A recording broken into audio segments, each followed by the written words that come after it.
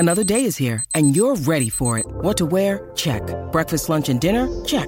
Planning for what's next and how to save for it? That's where Bank of America can help. For your financial to-dos, Bank of America has experts ready to help get you closer to your goals. Get started at one of our local financial centers or 24/7 in our mobile banking app. Find a location near you at bankofamerica.com/talktous. What would you like the power to do? Mobile banking requires downloading the app and is only available for select devices. Message and data rates may apply. Bank of America N.A., member FDIC. Hey, Dale. Got a new assignment for you. Vacation. Thanks, boss. You mean it? You betcha. Self-care is good for business. Sometimes things just get better, like AT&T. We've invested more than $150 million to grow our wireless network coverage to over 99% of Nebraska. Visit att.com/Nebraska and learn how to get a free smartphone when you switch to AT&T. Coverage not available everywhere. Over 99% coverage based on third-party data. Network investments based on 2018 through 2020 expenditure. Abner Mares is a world champion boxer, Olympian, sports commentator, and most importantly, a dad to 2 little girls. Beloved by abuelas and hardcore fans alike, Abner is a pro at entertaining the world both in and out of the ring. On Blue Wire's new podcast, On the Hook with Abner Mares, we'll hear from Abner, his family, fellow athletes, and other people who made him the boxer and the man he is today. On the Hook will cover topics like the state of boxing today, Abner's journey from a kid on the streets to being a boxing champ, sports, music, culture and family life, and so much more. Listen to On the Hook with Abner Mares wherever you get your podcasts. Episodes in English are out on Tuesdays and episodes in Spanish out on Wednesdays.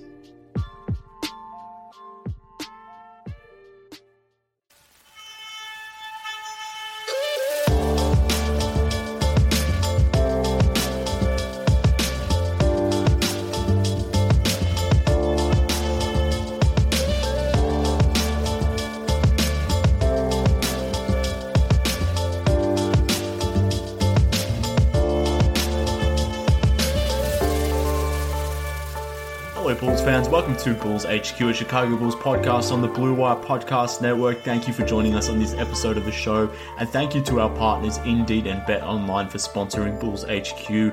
On the show this week, I'm pleased to say we have a first-time guest appearing on the show, making his Bulls HQ debut. Is a guy who has been a welcome addition to the Bulls beat over the last 12 or so months, putting together some great work over at NBC Sports Chicago, something I'm sure that will continue into the offseason as we head toward the draft and free agency. And all of that is the very reason why I have Rob Schaefer joining me now on Bulls HQ, because over the last week or so, he's been putting out some interesting stories that pertain to our Chicago Bulls, and I thought it would be fun to dive more deeply into them as we look ahead into the offseason. So, Rob, welcome on, mate. Thanks for joining us. How's things? I'm good, Mark. It's good to be here. You're someone I've followed for a while. Respect your takes, respect the snark, and all that type of stuff. So it's good to chat. Well, I'm hoping there's not going to be too much snark going forward. I'm hoping there's only going to be positive comments from me about the Bulls going forward, but I appreciate it nonetheless. But I will admit, Rob, I'm disappointed in my own self that you made an appearance on the Chicago Bulls Eye podcast before you did Bulls HQ. I'm disappointed in myself that I allowed that to happen, so forgive me for that. Yeah, I was wondering how long it would take Fred to come up in the flow of this conversation. I had planned to ask you. How he was doing before we wrapped up, because you kind of are Bulls Twitter's main vein to him. I'm ashamed to admit, and if Fred's listening to this, he might get a chuckle out of this. I have gone and checked on his Instagram a couple times, maybe once or twice throughout the month, just to see if what's being discussed over there. And I've been a little disappointed. The takes are not as scalding over there. But how's he doing? Oh, look, I don't have Instagram, and I certainly wasn't going to create an account just to go follow Fred, that's for sure. But I have no idea what he's doing over there. I've been texting him back and forth every now and then, more so when the finals were on, I suppose. But I haven't heard from him from the last week or so. But I'm assuming he's doing fine, and he will be back on Twitter within the next week. Though he has been fired from this show because he just didn't fulfill a few bets that we had for this specific season, and I had to fire him for this podcast, unfortunately, and that's his due punishment for being just someone who is not a trustworthy man. But apart from that, I'm sure he's doing well, taking his month off from Twitter, but I'm sure he'll be back on the podcast soon enough. But enough of Fred. Like you said, I didn't expect to get into him or mention him at all, but he's always on my mind in some way. But I wanted to talk with you about some topics that you've been covering, I suppose, or been writing up on NBC Sports Chicago over the last week. And look, there's not much going on at the moment with the NBA, the Bulls, those sorts of things. But I think what you have sort of covered off in the last week in terms of your articles are pertinent to some of the conversations I wanted to have today. And I thought they were pretty interesting to discuss, particularly the first one that I wanted to get into was this long piece that you did about let's call it ambitious trades that you sort of sourced from Bulls fans that were mock trades, fictitious trades that Bulls fans sort of sent through to you, and then ultimately you would grade and put through a grading of those specific trades. So, like I mentioned, it was a long read, but it was a very good and fun read for particularly for this time of year. We're obviously approaching the off season now. So, I guess my first question in terms of you creating that piece, coming up with that idea is why the hell you would even do it, given that I'm sure you got just absolutely inundated by fans with, I know you put 16 in the article, but I'm sure you received probably 50 odd trade proposals, and some were probably a little bit more crazy than others. But I guess my first question is why would you open yourself up to that? Well, yeah, I just think it's fun. It's fun to see where fans' heads are at. And like you said, I mean, with the run up to the draft and with the long off season and how a lot of people have been talking about, executives might get jumpy this time of year making moves. There was a report today, and I can't remember off the top of my head, so I can't source it, unfortunately. So apologies for that. But there was a report out today that an executive believes there's going to be maybe more player movement this offseason as opposed to like big money going out. If there had to be one or the other, there's going to be more player movement just because of all the COVID-19 implications.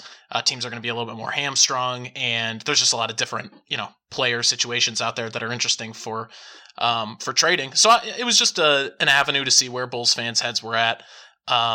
See if I could sense any patterns in the way that fans are thinking about this team. And, in terms of takeaways, it's not necessarily anything constructive or substantive. But it was fun. It did evidence something that I suspected was true, which was that, we haven't watched this team play in 7 months. So I think people's, it gets a little fuzzy when you remember all the things that this team, couldn't do when they did take the floor, the value that some players do have. And it's a little amusing. There were some that I was a little piqued by. Like there was one 3-team trade, I think, with the Sixers and Kings. That I thought was a really creative, good idea that I think netted the Bulls Ben Simmons, which Ben Simmons trade ideas I've generally rolled my eyes at, because if I'm high on him, and I just think if I'm Philly, you need the Godfather package to even think about parting with him. But there was one in there where the Bulls netted him that I actually thought was as close to as reasonable as it gets for him. But yeah, it was just an interesting, fun thing, like you said, to parse through.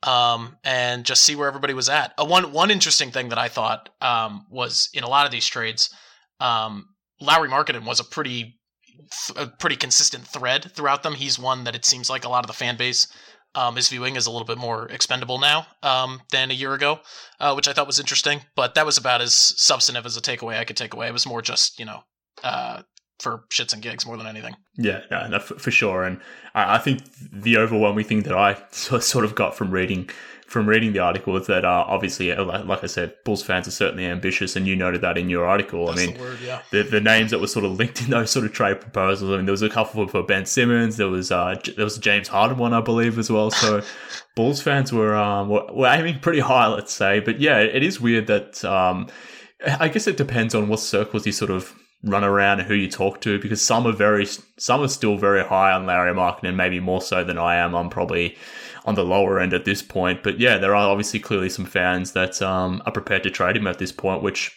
makes some sense too. But was there any that, you mentioned the one that maybe netted the Bulls with the Kings and obviously that three-team deal, but was there anything else that sort of was thrown in there that you may think has some semblance of being somewhat realistic heading into this offseason for the Bulls, do you think? I think it's tough.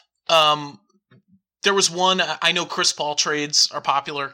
That's one that I would think on the spectrum of as about as unrealistic as it gets, only because, the new front office has talked up cap space in 2021. And I think any team that's going to get in the Chris Paul sweepstakes has to feel like they're not planning for 2021 free agency at all, because I think he has a player option for $44 million next offseason. So as much as he would improve the team in the short term and the Billy Donovan connection, and there's a lot of things there that work, I would grade that as one of the more unrealistic ones that I saw consistently. Perhaps the most realistic one out of the entire piece was one that I hadn't thought of as a trade target, was the Rudy Gobert trade. I think it was Wendell Carter Jr., Otto Porter Jr., and number 4 for Rudy Gobert. Rudy Gobert is actually in a pretty interesting situation because with Utah, I think he's in the last year of his contract. He'll be Supermax eligible at the end of it, and they'll have kind of a difficult decision to make, obviously, with all the interpersonal concerns with him and Donovan Mitchell. And is he someone that, is going to get played off the floor at some point if you want to contend for an NBA championship, if you play 4 rounds in this era of basketball? Like, are you going to run into a matchup that he's untenable in, and can you afford to invest so much resources in a guy like that, as great as he is at what he does do?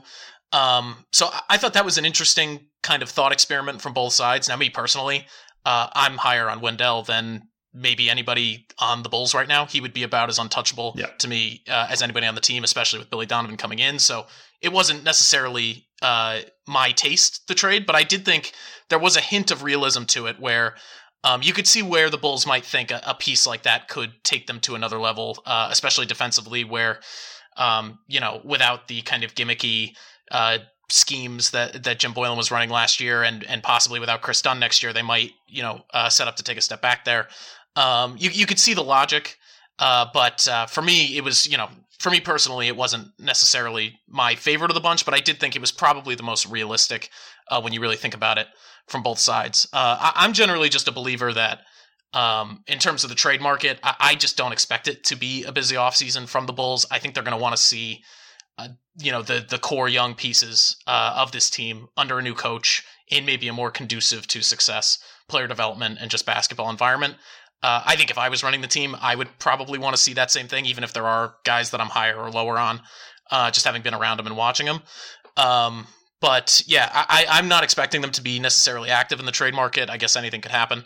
But that was the one that I think is probably the closest thing to realistic out of the bunch. Yeah, I noted the Rudy Gobert one down, me personally, because I noted it down because I just wouldn't be about it at all, because for the reason you sort of suggested, Wendell to me as well is probably the most important player on this roster, maybe outside of Zach LaVine. And there's differences obviously between best, important, most potential, those sorts of things. But to me, for this specific Bulls roster, how it's constructed at the moment, Wendell is just so important. So I when reading that one, I was like, oh, I understood where it was coming from, but I just couldn't get behind that one either. But I mean, thinking about the Bulls and maybe moving away from these sort of fictitious trades and just more thinking about it more holistically, I mean, should they be thinking about the 2021 offseason and playing that from a cap space point of view, and maybe sort of negating or moving away from maybe making some trades for guys that have contracts beyond 2021, someone like Chris Paul? Or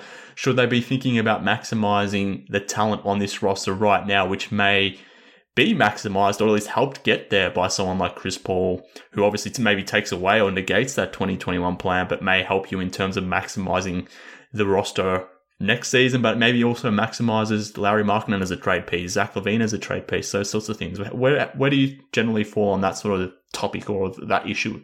That's a good point on Chris Paul or a player like him, not only helping in the win column immediately, but also lifting the potential value, whether it be internally or trade-wise, of a guy like Lowry, who needs, I think at this point we know, even if last year, even if he's not going to be the player that he was last year for the rest of his career, it at least did reveal that he kind of is not necessarily going to be the creator that maybe it looked like he had the potential to be. He needs kind of the table set for him for the majority of his offense and things like that. So that's an interesting point. I think, as with anything, and especially the types of decision makers that it seems like AK and Mark Eversley are, I think everything just pretty much depends on a value proposition. For me, I like the idea of this team having flexibility next summer. Now, it's not the be-all, end-all, because I don't think they're a marquee free agent destination at this point. I think there's a long way to go for that. So I'm not necessarily thinking pie in the sky of the top tier of guys. But there is a level where, if you could start to turn this thing around and get some momentum, and you do have the flexibility that you can maybe make a play at that next level down, or maybe even, a small step down from that tier 2. So I don't know. I think it would depend. I think you would have to kind of weigh all the factors in front of you. To me, I love Chris Paul. He's an all-NBA guy at age 35 this year. I mean, that's just an amazing thing to say given where his value was at this point last year. For me, I just am not sure that he's the one to take that chance on. And I'm not sure that there is that guy out there that the marriage of the Bulls being able to offer the right package and the team on the other end accepting that package. I've been listening to a lot of national outlets have been coming out with these kind of trade pontificating podcasts over the last few days, and I've been listening to them. And just some of the packages being proposed and some of the players floating out there, I just don't know if I really see it for the Bulls necessarily. That's not to say that this team, untouched, is going to flip things on its face and I think they can compete for the 8th seed next year, but I'm not even necessarily willing to say that this team, as currently constructed, is for sure a favorite in that race by any means. But I'm just not sure who it is out there right now. I mean, Bradley Beal, I don't think the Wizards are going to trade him unless he kind of tries to force his way out of there. You look at a guy like Victor Oladipo. I mean, his value isn't necessarily as high as it was at this time, a year and a half or 2 years ago. And you can go on the list with that. So my first instinct is I just don't see the fit with a lot of these high profile guys.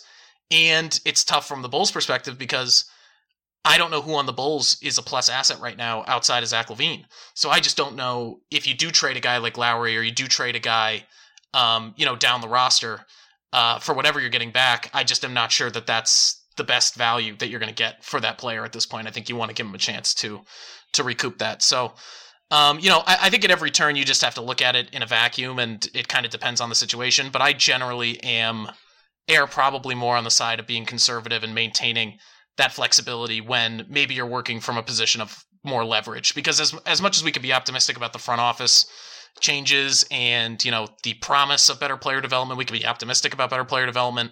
The Bulls still, from a personnel standpoint, really don't have any leverage in talks with anybody in terms of trades. So I probably err a little bit more on the conservative side, but I could see arguments either way based on kind of individual circumstance.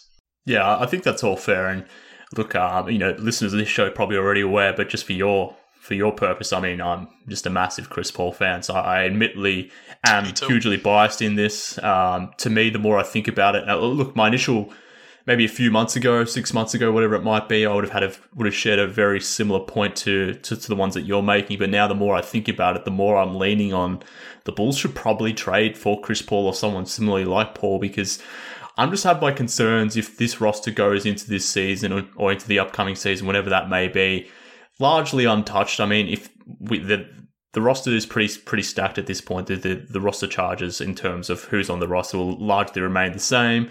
There's not going to be holistic changes from that point of view. They may add one or two pieces from free agency, small pieces. Obviously, the draft, they'll do one or two things there. But by and large, the team itself will largely be what it is currently. And I have my concerns that, if you go into year 4 of the rebuild with effectively the same core pieces and not much necessarily structurally changing around them, apart from Billy Donovan, then I still have my larger concerns about this roster, this team itself. But if you just integrate a piece like Chris Paul, who can make someone like Zach LaVine's life a lot easier, you can get Zach maybe off ball a little bit more.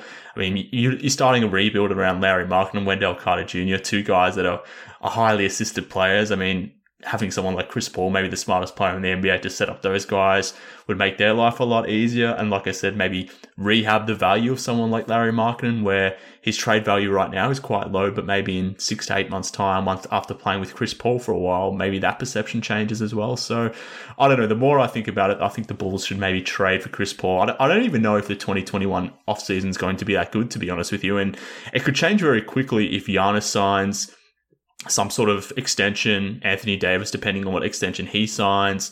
A lot of these younger sort of players that are in the 2021 draft, you would assume guys like Jason Tatum, Donovan Mitchell, they're going to get max extensions from their team. So I'm not even sure the 2021 free agency period is going to even be that good, to be honest with you. Yeah, and I guess, cap flexibility isn't necessarily always about outright signings. It just kind of It increases your flexibility for different trades and things like that down the line if they really do decide to dismantle this thing. But at some point. But the interesting thing about Chris Paul, that I was just thinking of as you were talking, and you make a compelling point. I mean, me personally, as someone who, is talking to, assuming we can get back to the United Center and actually cover the team in a way that resembles the way we once did. As someone like that, I would love to cover Chris Paul, and selfishly, it would be a better product. And you were making some compelling points. And the interesting thing about a Chris Paul trade, hypothetically, is you probably don't have to give Oklahoma City much in the way of positive assets for him, because I think they're probably happy to just get off the money at this point. I mean, think about it, a year ago at this time, they probably would have been hard pressed to part with him without attaching draft picks themselves. Now, I think for them, a plus trade for them is just getting off of him and taking back either short-term salary or maybe a marginal piece. So, I mean, it gets tough to match salary, but if, Otto Porter Jr., I think is, he's obviously a massive expiring that pretty much most of the way facilitates that deal, and then you don't have to do too much on top of that. So it certainly is compelling. I would certainly consider it. I'm just not sure that that's where the regime's head is at. I could be wrong. And I think there are going to be teams that maybe will be looking, like, I don't think it's unreasonable that there will be actually a legitimate market of teams looking to give up real capital for Chris Paul. I mean, you look at the Knicks, they don't necessarily have many desirable pieces on their roster necessarily, but if they were to even throw in a guy like Frank Ntilikina in a Chris Paul deal, to me, that's already a step further in terms of positive future assets than I might be willing to go from the Bulls' perspective. But I do like your point. I think we do lose sight of a little bit sometimes of actually the on-the-court stuff when the off-season haze kind of sets in. And it really is, there's a lot of talk of potential and a lot of talk of promise, and we'll get into this if we talk about, free agent targets and whether they should go, whether the Bulls should target kind of veteran plug-and-play guys or maybe younger guys with potential. You could go for a guy like Derrick Jones Jr., who would be a little bit of a project but has all this promise. But if you bring them into a basketball situation that isn't conducive to that growth, the flyer, it's kind of pointless to even take. And a guy like Chris Paul is a piece that makes those flyers more likely to work out in your favor. And to your point, is going to accelerate the growth of guys on the team. So I definitely see the argument. I guess it would just depend on the package. But I certainly would sign up for it. I wouldn't be upset at it if it was to happen. Yeah, look, who knows what will happen. Look, the Bulls are situated nicely from a contractual standpoint to make it happen. It'll probably come down to that additional piece. What sort of asset would they want to include in that, whether it's a draft pick or, another team's maybe including 2 draft pick or maybe a second round pick and some young prospect like Ntilikina, like you mentioned before. So that'll probably be the determinant as to where Chris Paul goes. But like I said, I'm a bit of a biased Chris Paul fan, so I would like to see it happen for a number of reasons. But I think from an on-court perspective, I think it just makes sense. More so because Donovan's coming in, obviously, but I think most definitely because of the Bulls situation. Obviously, heading into year 4 of the rebuild, it's kind of a tenuous situation. I mean, we're assuming AK, Eversley, Donovan, they're going to continue to build on this thing. I'm assuming that's why Donovan's come here, that they're not necessarily going to tear it back down again. But if there's another bad season after 4 years, rebuilding, and you're heading into another season where you don't make the playoffs, and then all of a sudden you're heading into year 5 without a playoff appearance after a rebuild, at that point, do you tear it down again? I don't know. But it's just it's an interesting point in the Bulls rebuild, and this thing could go one of 2 ways. So it's going to be interesting to see how it all plays out. I definitely want to talk about free agency. I want us to talk about Derrick Jones Jr. Specifically because you wrote about him too. But before we do that, I want to tell the listeners about this week's sponsors. First up, let me tell you about Indeed. Even though sports had a break, your business didn't.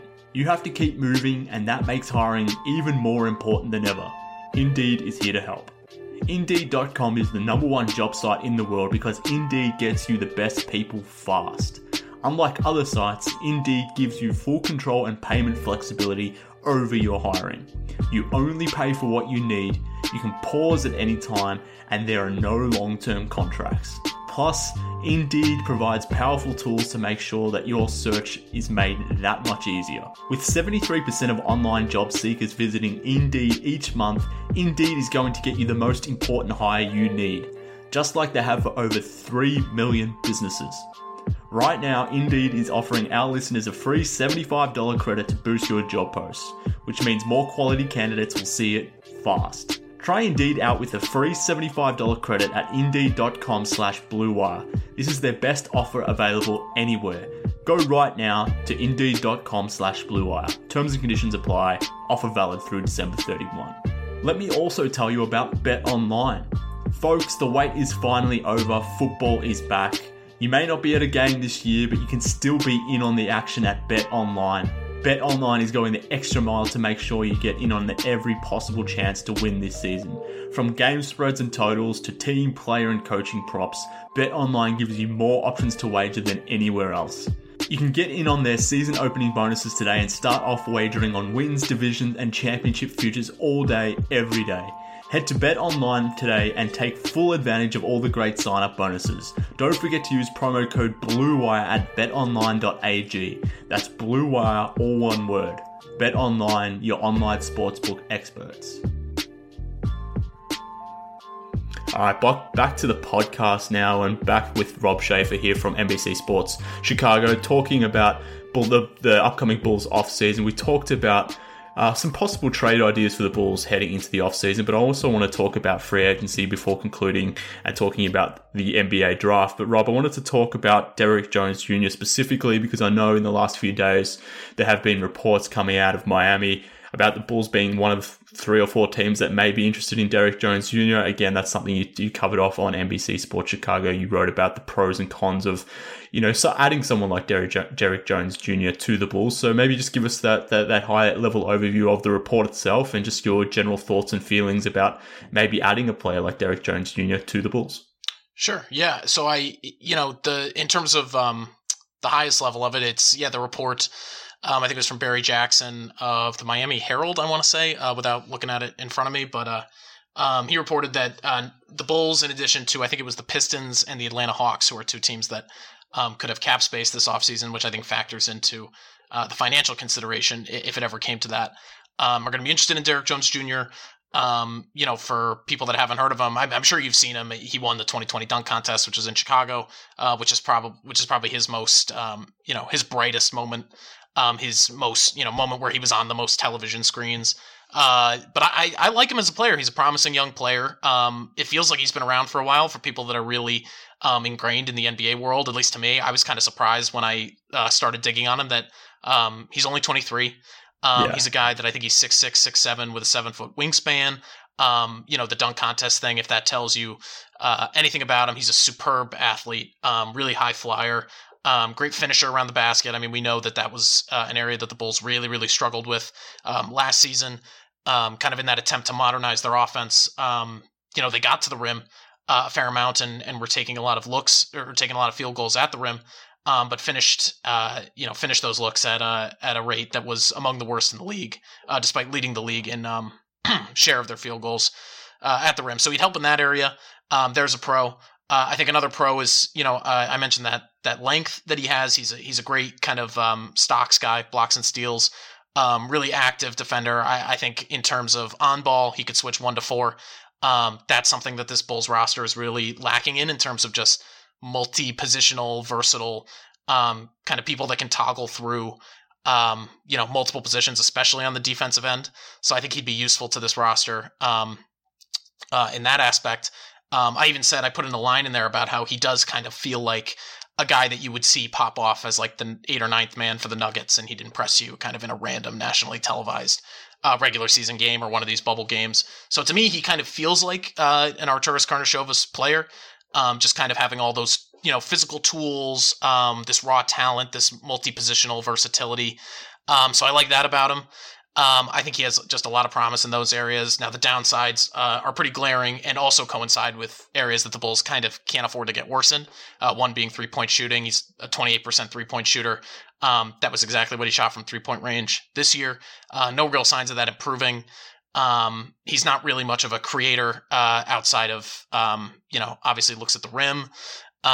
Shooting isn't great.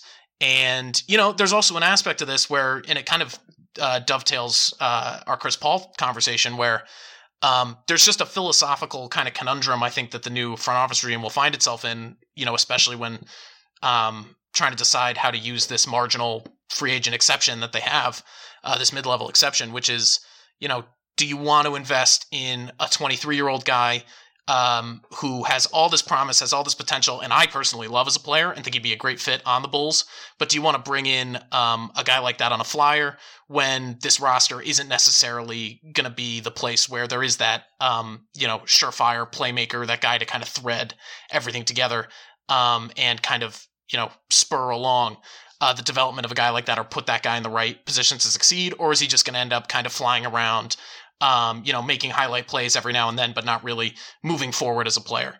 I think Billy Donovan is the first step into that, development process being a little bit more connected, but there obviously are personnel things that need to change there first. So those are all the kind of considerations that I was weighing with a guy like Derek Jones Jr. versus, some other more veteran guys, your Jay Crowders, your Contavious Caldwell-Popes or DJ Augustines, or, my colleague Casey Johnson did another piece for NBC Sports Chicago where he laid out some other realistic free agent targets, and he kind of went more the veteran, instant contributor, kind of consistent, know what you're getting from every night guys.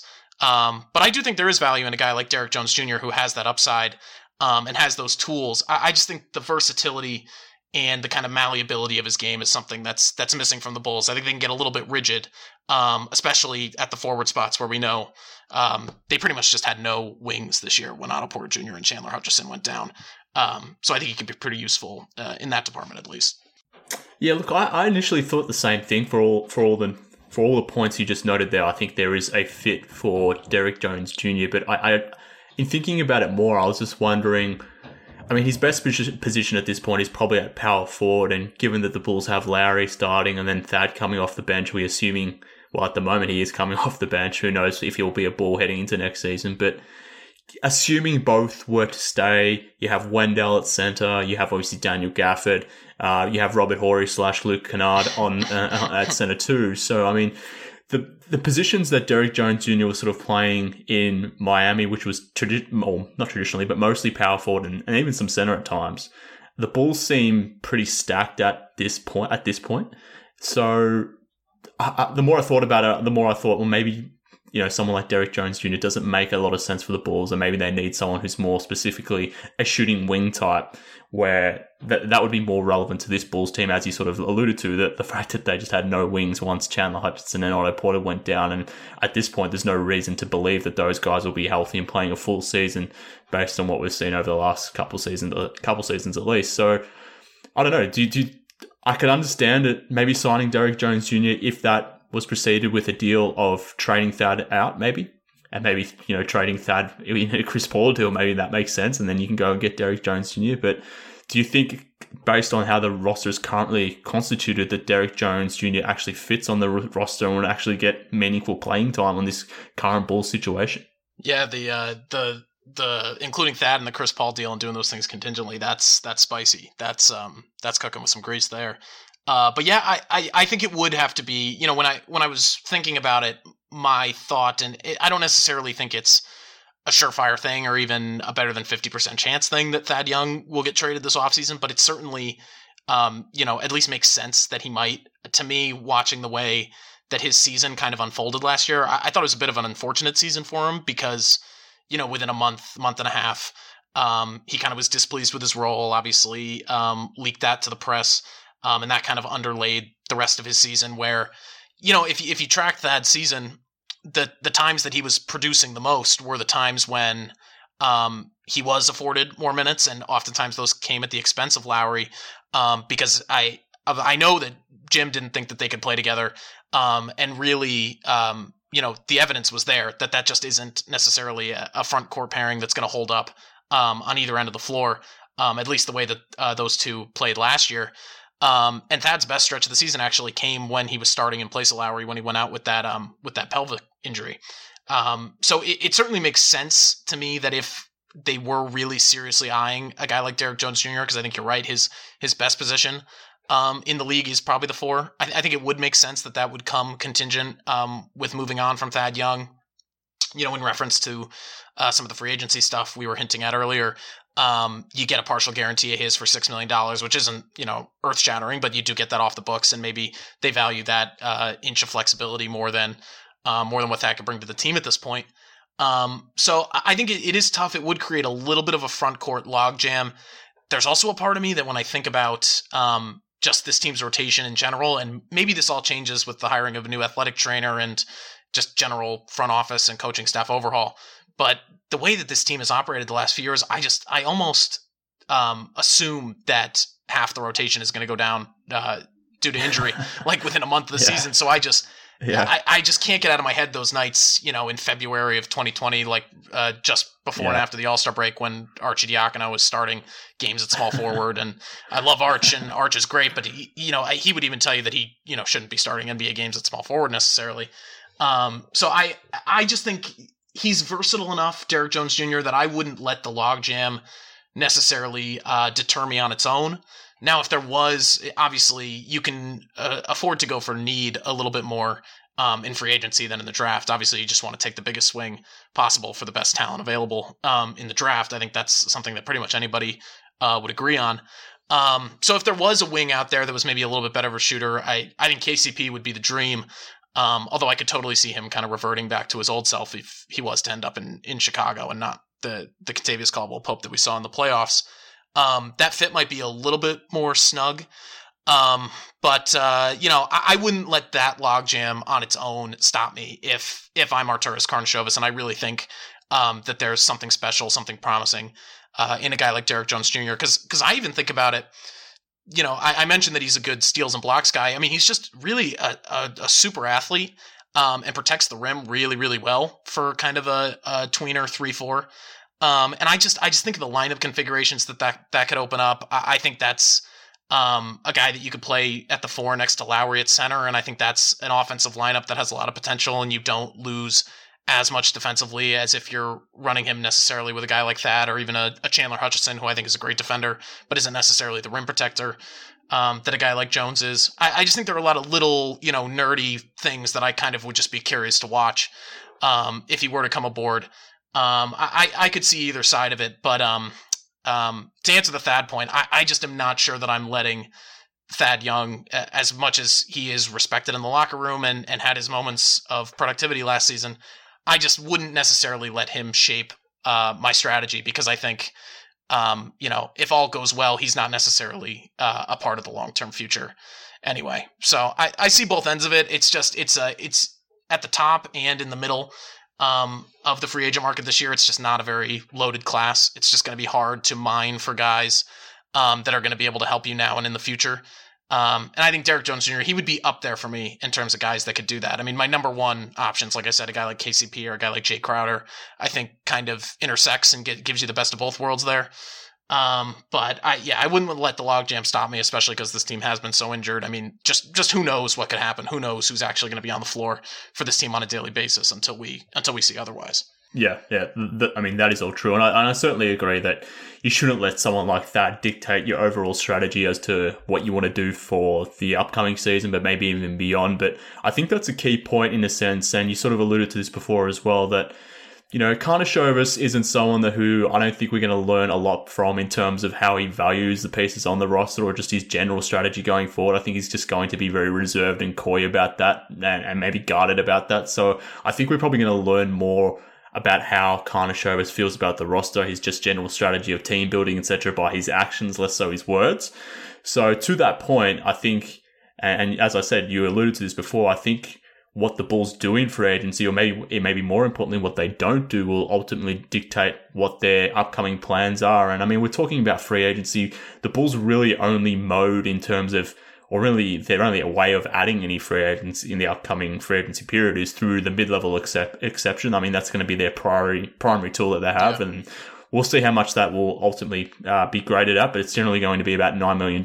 And when you go and sign a mid-level exception type player for $9 million annually, let's say, you typically do that over a 3 to 4 year period. Now, if you're doing something like that whilst also keeping an eye on 2021 free agency, does that sort of strategy negate itself in the sense that you're adding $9-10 million of a player salary to the cap sheet and maybe taking away $9 or $10 million from your cap position in 2021? So I guess the broader question is, before we even get into the names of Derrick Jones Jr., Jake Crowder, KCP, whoever it may be, is, do the Bulls even look to use their mid-level exception, knowing that in the back of AK's mind, he may be thinking 2021. Yeah, it's a good point. Again, I mean, it's always going to depend on the player. If you could, I mean, I think the best case scenario is you get maybe someone who could contribute now and is willing to take that 1 year kind of flyer offer. Now, I think that's a tough proposition for players in the COVID-19 landscape where, I mean, we all assume that the league revenue-wise, I mean, this next season, the 2021 season, seems like it's going to be a little stilted and messed up schedule-wise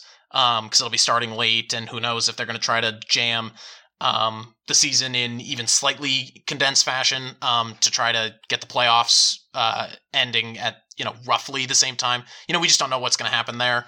So it might be tough to get players to sacrifice that long-term security this offseason. I think it depends. I think if it's a signing like, if it's an upside signing like a Derek Jones Jr. signing, I think I might be willing to go to that 2 or 3 year mark, because as long as you're in the $7 to $9 million range, which is towards the north end of that mid-level exception, given the kind of flexibility that the Bulls have with some of the guys that are going to have partial guarantees in 2021, but won't necessarily, they don't necessarily need to make their full allotment. So I just think of like Tomas Satoransky. He's a guy that makes $10 million a year, but his salary for 2021 is only partially guaranteed for $5 million. Thad obviously makes 13-14, but is partially guaranteed for $6 that offseason.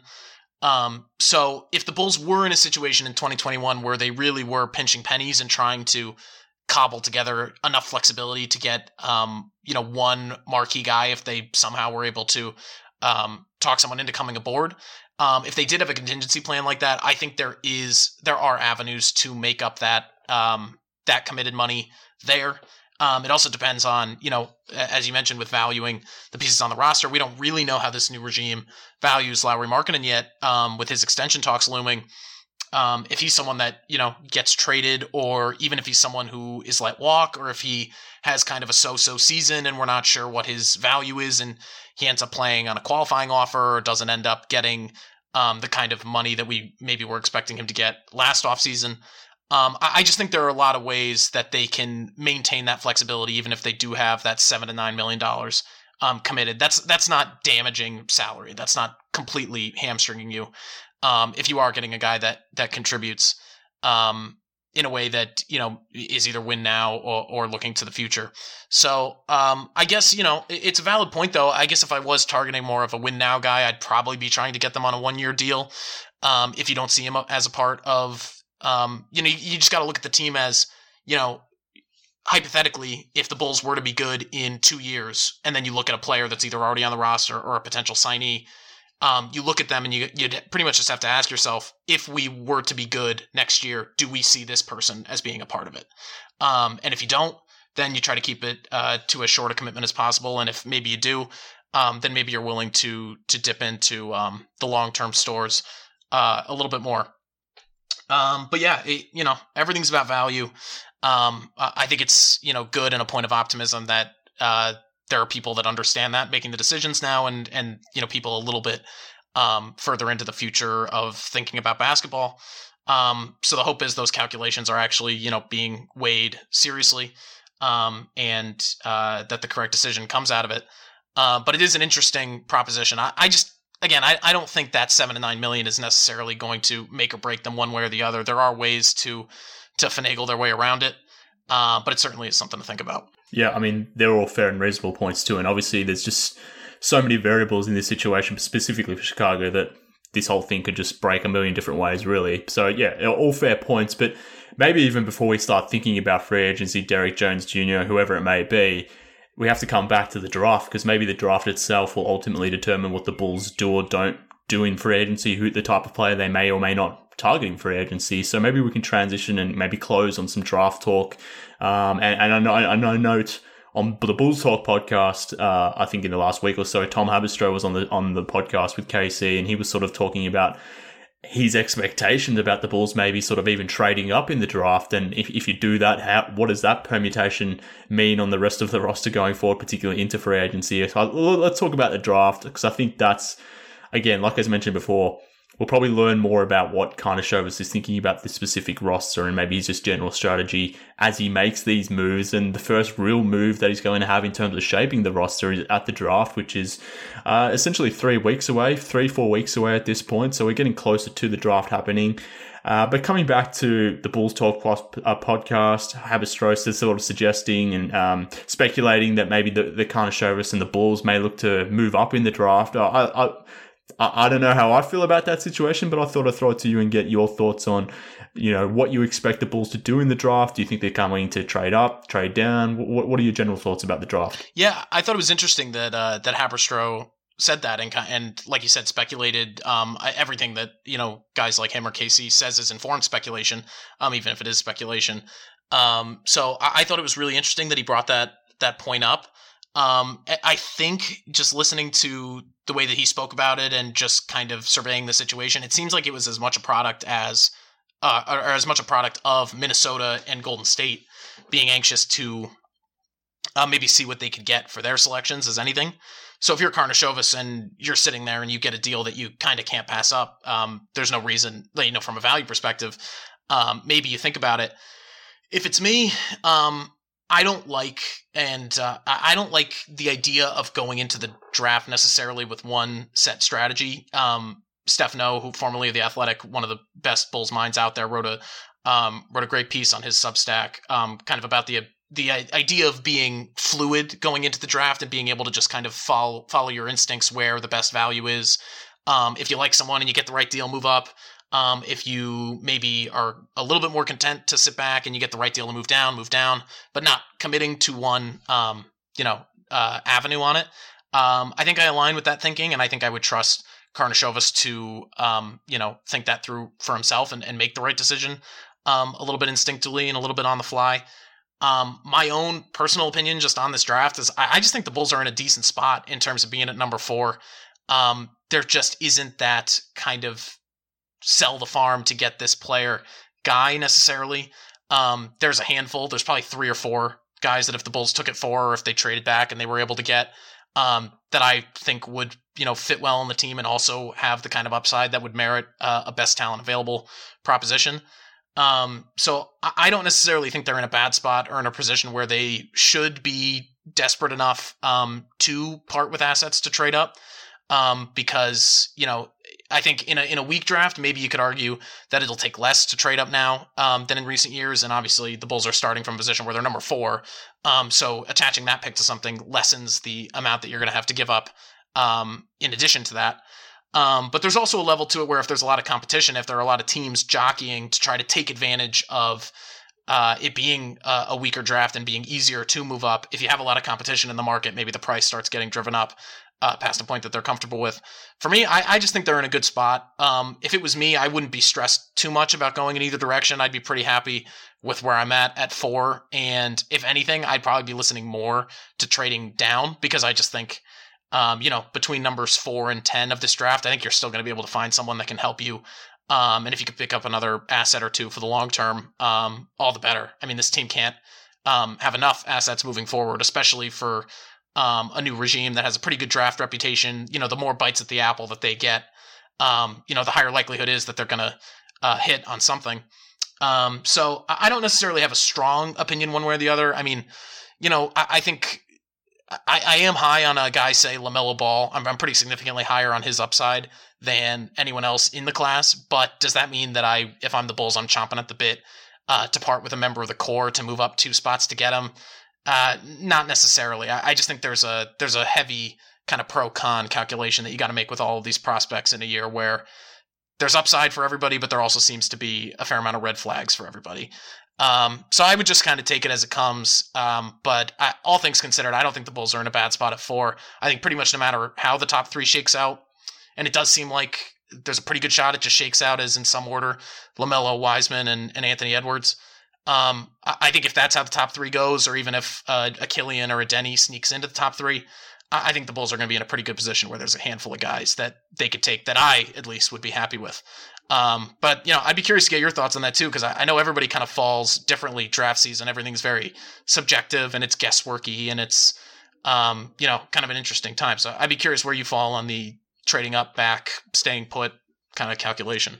Yeah, look, I think everything you noted there is correct. I definitely agree with the more, you should always enter the draft with a flexible approach, because you don't know how these things will sort of shake out on the night. So you have to be open to a number of different things. But assuming the most realistic things happen, then to me, trading up in this draft probably doesn't make sense, assuming the Bulls can even do that at all, because a lot of the conversation about the Warriors or Wolves maybe trading out of the first and second pick is that they're looking to maybe trade that pick, assuming that they can get a player that helps them win now, which for the Bulls, I don't see a lot of win now sort of guys that you would necessarily attach to the number 4 pick or something like that to move up to grab the first or second pick. So I don't necessarily see the Bulls being a really good trade partner for the Wolves or Warriors, assuming they want to win now type player. That I just don't see that connection more generally. So to what you noted before, I'm probably more inclined to trade down in this specific draft, because I think there's not that much variability between sort of players 3 through maybe 7 or 8, something like that. I think it's fairly similarly tiered type players. So I definitely agree with your logic there.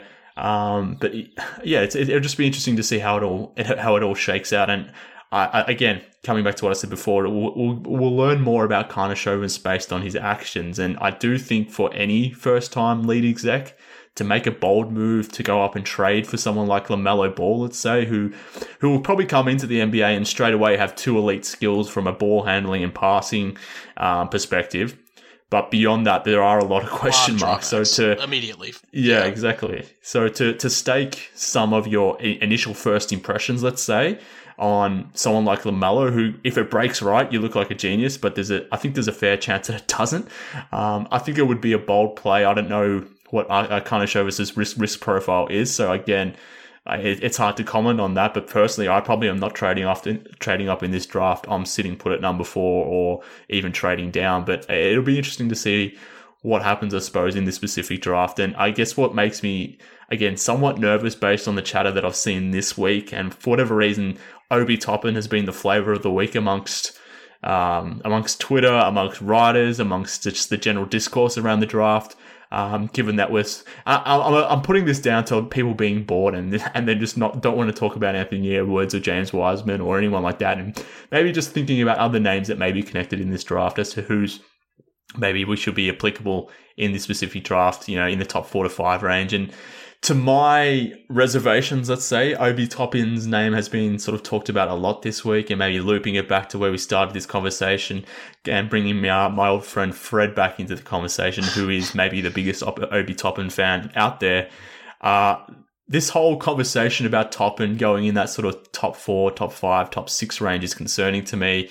Even if the Bulls don't necessarily take Toppin, maybe it just changes the draft night and how things play out. But I don't know, I just thought we could close on just getting your general feeling about Obi Toppin and just the discourse around Toppin over the last week, which has sort of picked up momentum over the last week. Again, you never know what any of this sort of chatter that comes out at this time of year, if it means anything or if it's just scuttlebutt. But there's been connections of Toppin going to the Wolves or the Warriors or even, somewhere inside that top 4 or 5 range. But what are your general thoughts about Obi Toppin more holistically, but maybe more specifically on the Chicago Bulls? Please, no. That's my opinion on Obi Toppin for the Bulls specifically. And I love Obi Toppin. I mean, there wasn't a more fun player to watch in college basketball last year. If you sweep every Player of the Year award in the NCAA, that means something. There's a lot to like about him. I couldn't be more out on him from the Bulls' perspective. Ricky O'Donnell tweeted this out the other day. I had this in a mock draft, just a nugget in it from a couple months ago. He's 1 day younger than Jason Tatum on draft night. Yeah. I mean, that's unbelievable. And you combine that with, for someone who is such a lauded athlete, I think he's kind of a stiff defensively from what I've seen of him. I don't really see that changing necessarily. Obviously he's a tremendous athlete. A lot of the finishing concerns that I have with the Bulls, and that I think they need to address this offseason, he would obviously help with. Talk about a front court logjam. I mean, a front court of him and Lauri Markkanen defensively is something that I never want to watch in my life. There's just a lot of things about the Obi Toppin fit that I am not a fan of. Where I'm at with number 4, there are really 4 guys to me. And, I'm always watching more of everybody every day and reading people that are smarter than me and listening to people that are smarter than me. And opinions kind of evolve on prospects, especially in such an uncertain process. I think we're getting combine measurements soon. But really all we've gotten directly is we got, Zoom press conferences with a couple guys. And you don't necessarily, get everything that you need from that. And then workout footage will leak out and things like that. But really, if I'm the Bulls, for me at 4, if it's Denny, if it's Killian, if it's Okoro, or if Ball were to somehow slip, those are the 4 to me that I would be perfectly happy with. I totally see it. Anybody else, I would raise my eyebrow a little bit, and probably, higher, up or down, depending on who it is. I think Obi would be the most horrific outcome for me because I just don't see it. I'm not a fan. Fred and I have DM'd about this. I'm just not. I'm not into the idea. It doesn't need to turn into a full Obi Toppin breakdown, but I just don't see the upside for a team like Chicago with a pick like that. Now, I think he should, definitely still be a lottery pick, and I think he could definitely help a team. I continue to think that he's a pretty good fit with the Knicks, just based on how they want to kind of flip this thing into a win now, or it seems like they do pretty quickly. He's rep by CAA. There's a lot of little things there. I'm not sure how Tibbs would feel about him, especially on the defensive end. But if it were to happen, I guess we would see. But yeah, that's kind of my general thought there on the Obi situation. Fair enough. I feel very similarly, and yeah, look, Toppin makes sense in New York, particularly next to Mitchell Robinson. I think that would be an interesting front court combination. And look, I'll admit that a Toppin-Wendell Carter combination in the front court would work, but what does that mean for Lauri Markkanen? So again, coming back to what I said before, where we'll learn more about Karnisovas through his actions, less so his words. If their Bulls were to take Toppin at 4 and just feel that he's the best player available, then what does that signal from a Lauri Markkanen point of view? So yeah, it's going to be interesting. That would be probably the only intrigue for me about maybe the Bulls drafting Obi Toppin. Like, that would be the only intriguing thing of it.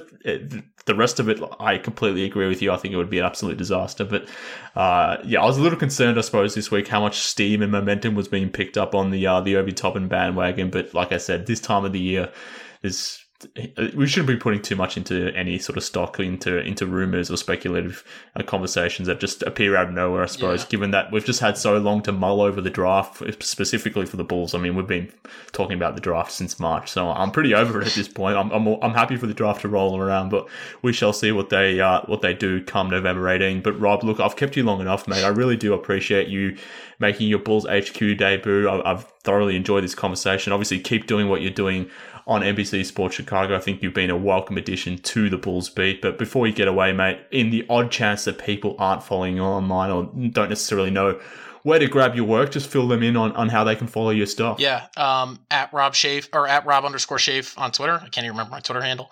That's where I'm at on Twitter. NBCSportsChicago.com. My work, my colleague Casey Johnson, we're churning as much as we possibly can, and having as much fun with it as we can as we approach the draft. So that's a place to find the written stuff. And then the Bulls Talk podcast, we've got new episodes every Tuesday and Friday. A lot of good guests in the past and coming up in the future. And when we don't have guests, it's kind of just me, Jason Goff, KC, and Tony Gill shooting the shit, which is always a lot of fun too. So that's where you can find me. If Obi Toppin happens to be listening to this, if he gets drafted by the Bulls in a month, and he goes back and finds this recording, I'm probably in a little bit of trouble. But I will put my full take there on paper at some point too. So I will plant my flag there. And yeah, it was nice. I hope I get a message from Fred if he does listen to this, because we spent, I think it says 54 minutes there. I think we must have spent at least 6 to 7 minutes talking about him. So. Yeah, look, I can't guarantee you that Fred is listening to this, and I probably can guarantee you that Obi Toppin most certainly isn't listening to this, so I'm assuming you're okay there, Rob. But yeah, look, nonetheless, it's been a fun conversation, so yeah, thanks again for jumping on. Good stuff, man. Good to talk to you. So thanks again to Rob for jumping on Bulls HQ. Hopefully you enjoyed this one, Bulls fans. We'll be back probably again next week talking more about the draft. We'll be ramping up the draft coverage as we sort of head into the last couple of weeks of the draft period, I suppose, as we head into November 18th. So thanks again for Rob coming on this episode. Bulls fans, if you, whilst you're following Rob online, if you're not by any chance following me on as well, you can jump on Twitter at MKHoops. Follow the podcast too on Twitter as well at BullsHQPod. If you want to send me an email, you can do so at bullshq@gmail.com. If you want to be part of the Bulls HQ Discord forum, just send me an email. I will drop you a link to be part of the Discord forum. Get up in there, chat with over 100 Bulls fans about all things Bulls. But that just about does it for this episode of the podcast. Again, thanks to Rob. Thank you to the listeners of this show. And like I said, we'll be back again next week. But until then, this has been Bulls HQ. Speak then, Bulls fans.